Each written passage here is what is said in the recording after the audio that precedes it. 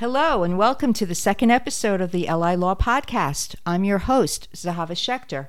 The premise of this podcast is to feature issues, developments, and topics affecting the law and how it relates to the 8 million of us who live and or work on Long Island, New York, which includes Nassau, Suffolk, Queens, and Kings counties. If you live or work on Long Island, this podcast on local and state legislative and judicial decisions is for you. Our guest on this episode is Jesse Hirsch, owner of Solvable, a computer networks company based in Patchogue. Be sure to check out our show notes for more information.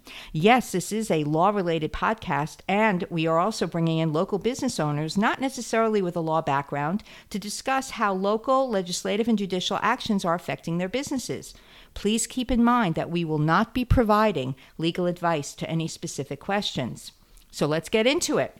Jesse Hirsch is president of Solvable, Inc., a managed service provider based in Patchogue, serving Long Island and New York City. Solvable is your full-service outsourced IT department, providing services such as computer and network maintenance, hardware and software troubleshooting, help desk backups, business continuity, website development, and digital marketing SEO. Their goal is to use technology to streamline and grow your business, to achieve the peace of mind and digital well-being you need to focus on what's important. Welcome, Jesse, to our program.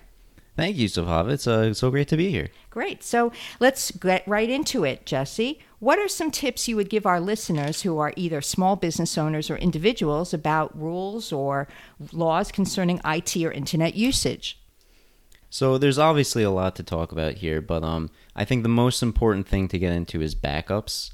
No matter what can happen to your business, personal data and business data is the most important thing to keep running.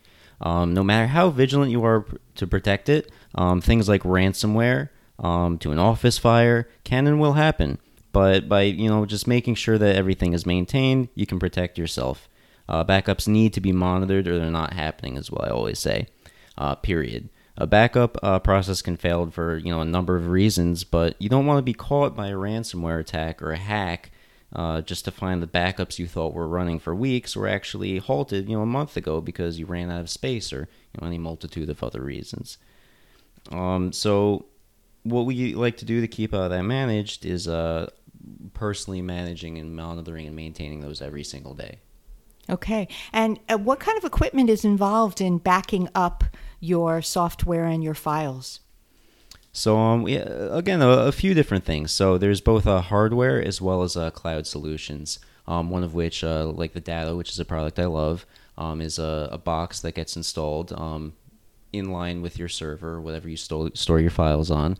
And it replicates, continuously all of your data onto itself, and then it replicates itself up to a cloud storage. So even if you have, say, like an office fire or something like that, your local copies are destroyed, you still have cloud everything, so you're still safe and protected.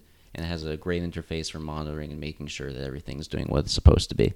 And it sounds like that backup can help you if later on you need to refer to either files or other information which you cannot access otherwise. Is that correct?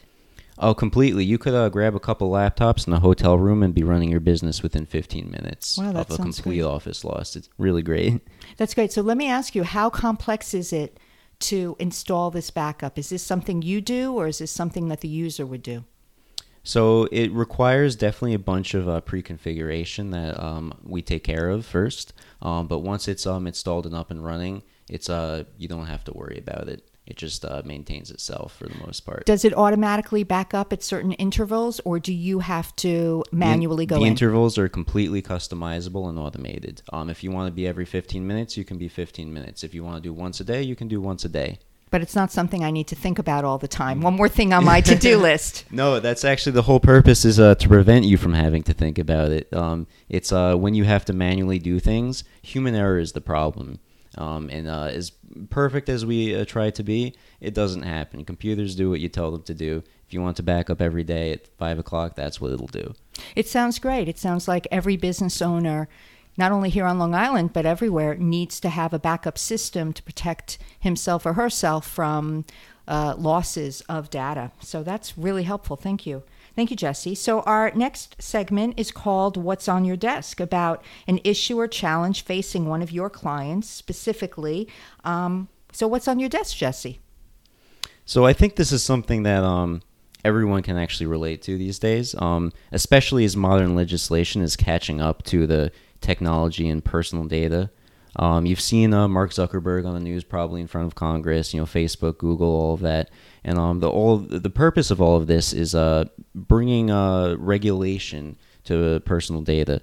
For the few decades as technology just kind of came out, the government's been slow to regulate that, and companies have been free to do whatever they wanted with their with your personal data. And it's been a problem. I don't think a lot of people are aware that something as simple as your search history can actually affect your health insurance premium. You could be paying more money just for searching, the symptoms of maybe have a cough or something like that. And I don't think that's right, and I don't think most people will. But GDPR has been enacted in Europe. You're probably familiar with HIPAA and PCI compliance here in the States.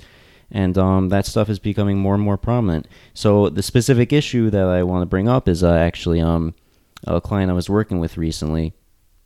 They had a patient. It's a medical office. Without getting too into the specifics, this medical ailment was leaked to her friends and family, and she didn't know how it had happened until she recognized the last name of the receptionist who had actually scheduled her medical appointment.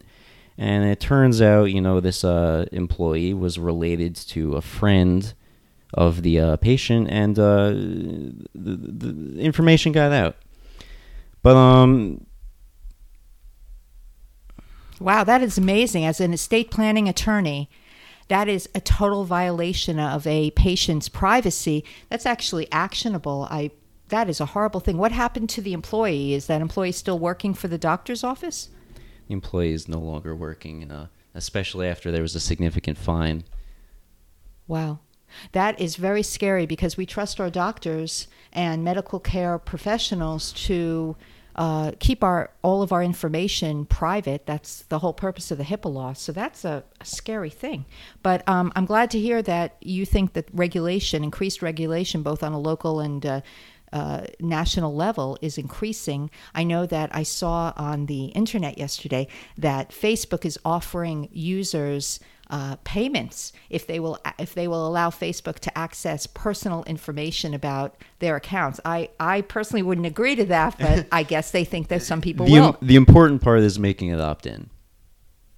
Okay. Well, thank you so much. And I'm just going to go into my Only on Long Island segment.